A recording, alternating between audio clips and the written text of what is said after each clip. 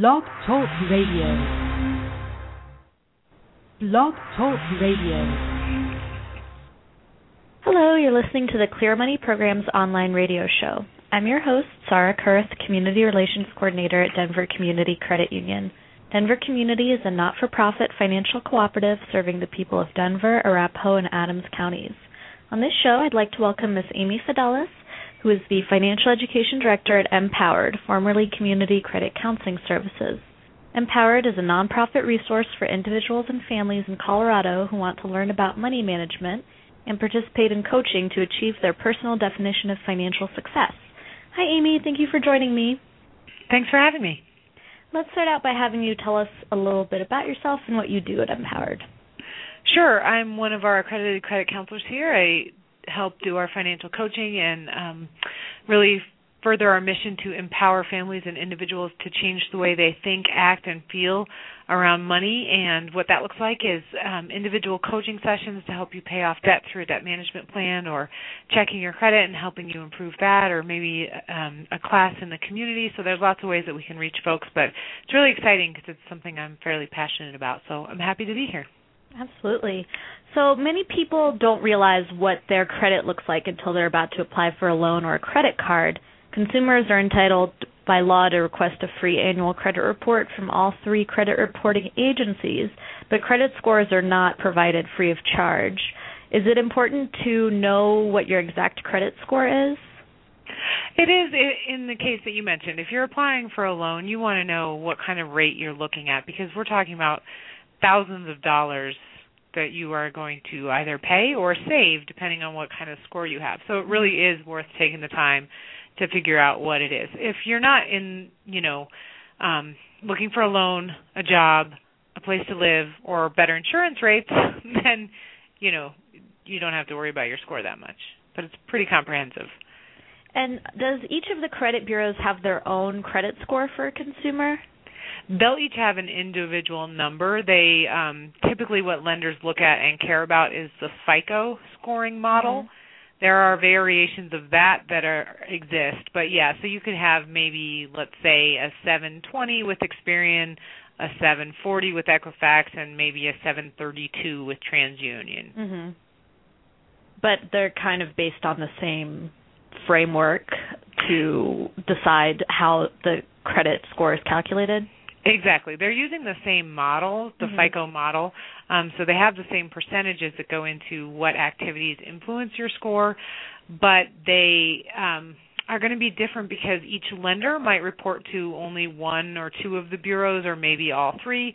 So maybe a loan I have over here with Bank A shows up on Experian, but it doesn't show up on TransUnion because they don't report to them.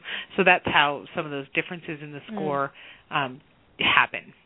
That makes sense. If someone is denied a loan or a credit card, are they entitled to the credit score the lender pulled when the consumer tried to open an account with them? Well, if they have what's called an adverse action, then they are entitled to get a free copy of the report. Mm-hmm. My understanding is that under risk-based pricing rules, then they might also get their score. Okay. But the adverse action term generally just refers to the report itself. Okay, that makes sense. And so what are the fastest and most effective ways to improve any credit score? Sometimes fast and effective are contradictory. Right. Because, one thing is you've got to look at your report to know what's on there and clean up any mistakes. Mm-hmm. And that can take time because once you order your report, if you get it through the mail especially, it's slower. And then you dispute the items and the bureau goes to investigate, and then, you go on from there. That can take a while, but definitely worth doing because there are mistakes on the reports. It happens very easily. Credit is a lot about prevention, so keeping it from going downhill by making on-time monthly payments, making sure you use a product that actually reports to the bureaus and is also good for your budget, right? Not just going into credit card debt just to create a credit score. But on-time payments, and generally speaking, if you are struggling with your credit score, there are probably items in collections, so cleaning them up is a great way to quickly and easily improve your score, and then creating a new trade line and a new credit payment pattern can help immensely, and especially if that's an installment loan. So, sometimes we'll even tell clients if they have cash and can use that as collateral, or to even, let's say they buy a car and then can pay it off much more quickly than the original terms. They can go get an installment loan for a short term, and that can help boost their score. Of course, that has to fit within your budget and your overall financial goals. We don't advise doing something just for the sake of credit. It has to make sense for your overall financial picture. Okay, and so paying more than the minimum would contribute to paying down your overall debt, which would also improve your credit score? Sure, that's a huge area that you could do to help. And you're right, I should have maybe mentioned that off the top. Pay down your debts. That helps, because part of your credit score, a huge part of your credit score, is based on how much debt you have out there. So let's say I've got a credit card with $1,000 and I've got a $900 balance. That's really hurting my score. I want to bring that down to below 30% of the limit. And then that's going to help my score immensely. And then obviously bringing it down to zero would help both my budget and my score, because now I'm not paying interest anymore. Okay. And approximately how much time does it usually take to increase a credit score when you're making a concerted effort to follow some of the tips that you shared? We say between 6 and 12 months, but I've seen folks improve it in as short as 2 months. So what happens with the scoring model is 35% of your score is your payment history, 30% is the amount owed, 15% is the length, 10% is new credit, and 10% is types of credit used. So the 35% and the 30%, those are the big areas, right? So let's establish an on-time payment history and let's pay down your debt. Those are great ways to really impact credit. And again, we like to tell people the longer amount just so that they can be, patient and stick with it. But I have seen improvement in a very short amount of time. Cool.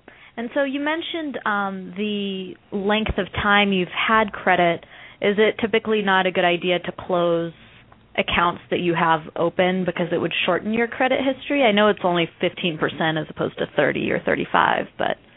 Right, but it's still a factor. And so, yes, that is a good question. And, again, I would say, does it fit within your overall financial picture? Is this a card that's constantly charging you fees, or you don't like the way they do business? But you can just stop using it. You don't have to close it out, because keeping the trade line open is an important part of your overall credit history, and also can contribute to that overall credit limit. So, if you have an open card with an available $5,000, that makes it look like you're not, maxing everything out if it's not being used. Okay. And so as you said, it's possible that the credit score isn't the most important thing. It's possible to carry a lot of debt and have a good credit score, so it's not necessarily the best indicator of financial well-being, because the score doesn't factor in your debt-to-income ratio, which a lot of lenders look at before approving a loan.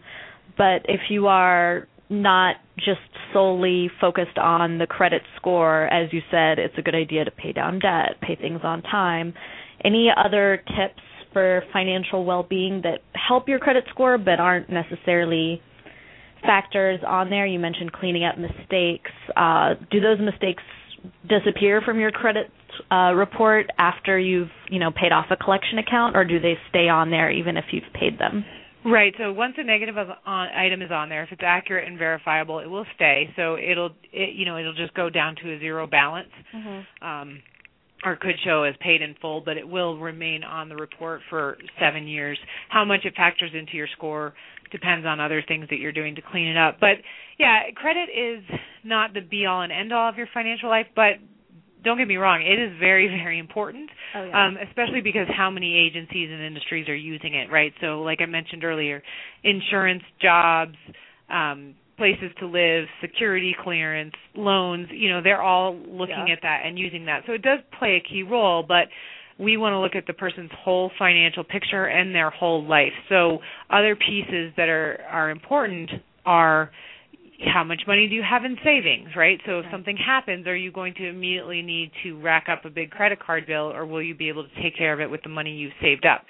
Do you know how much money you make and how much money you spend so that you can, again, build those savings? Are you paying into retirement so that in the future you won't have to rely on credit so much? So, again, you can do things outside of credit that will impact your credit even though they don't show up on your report.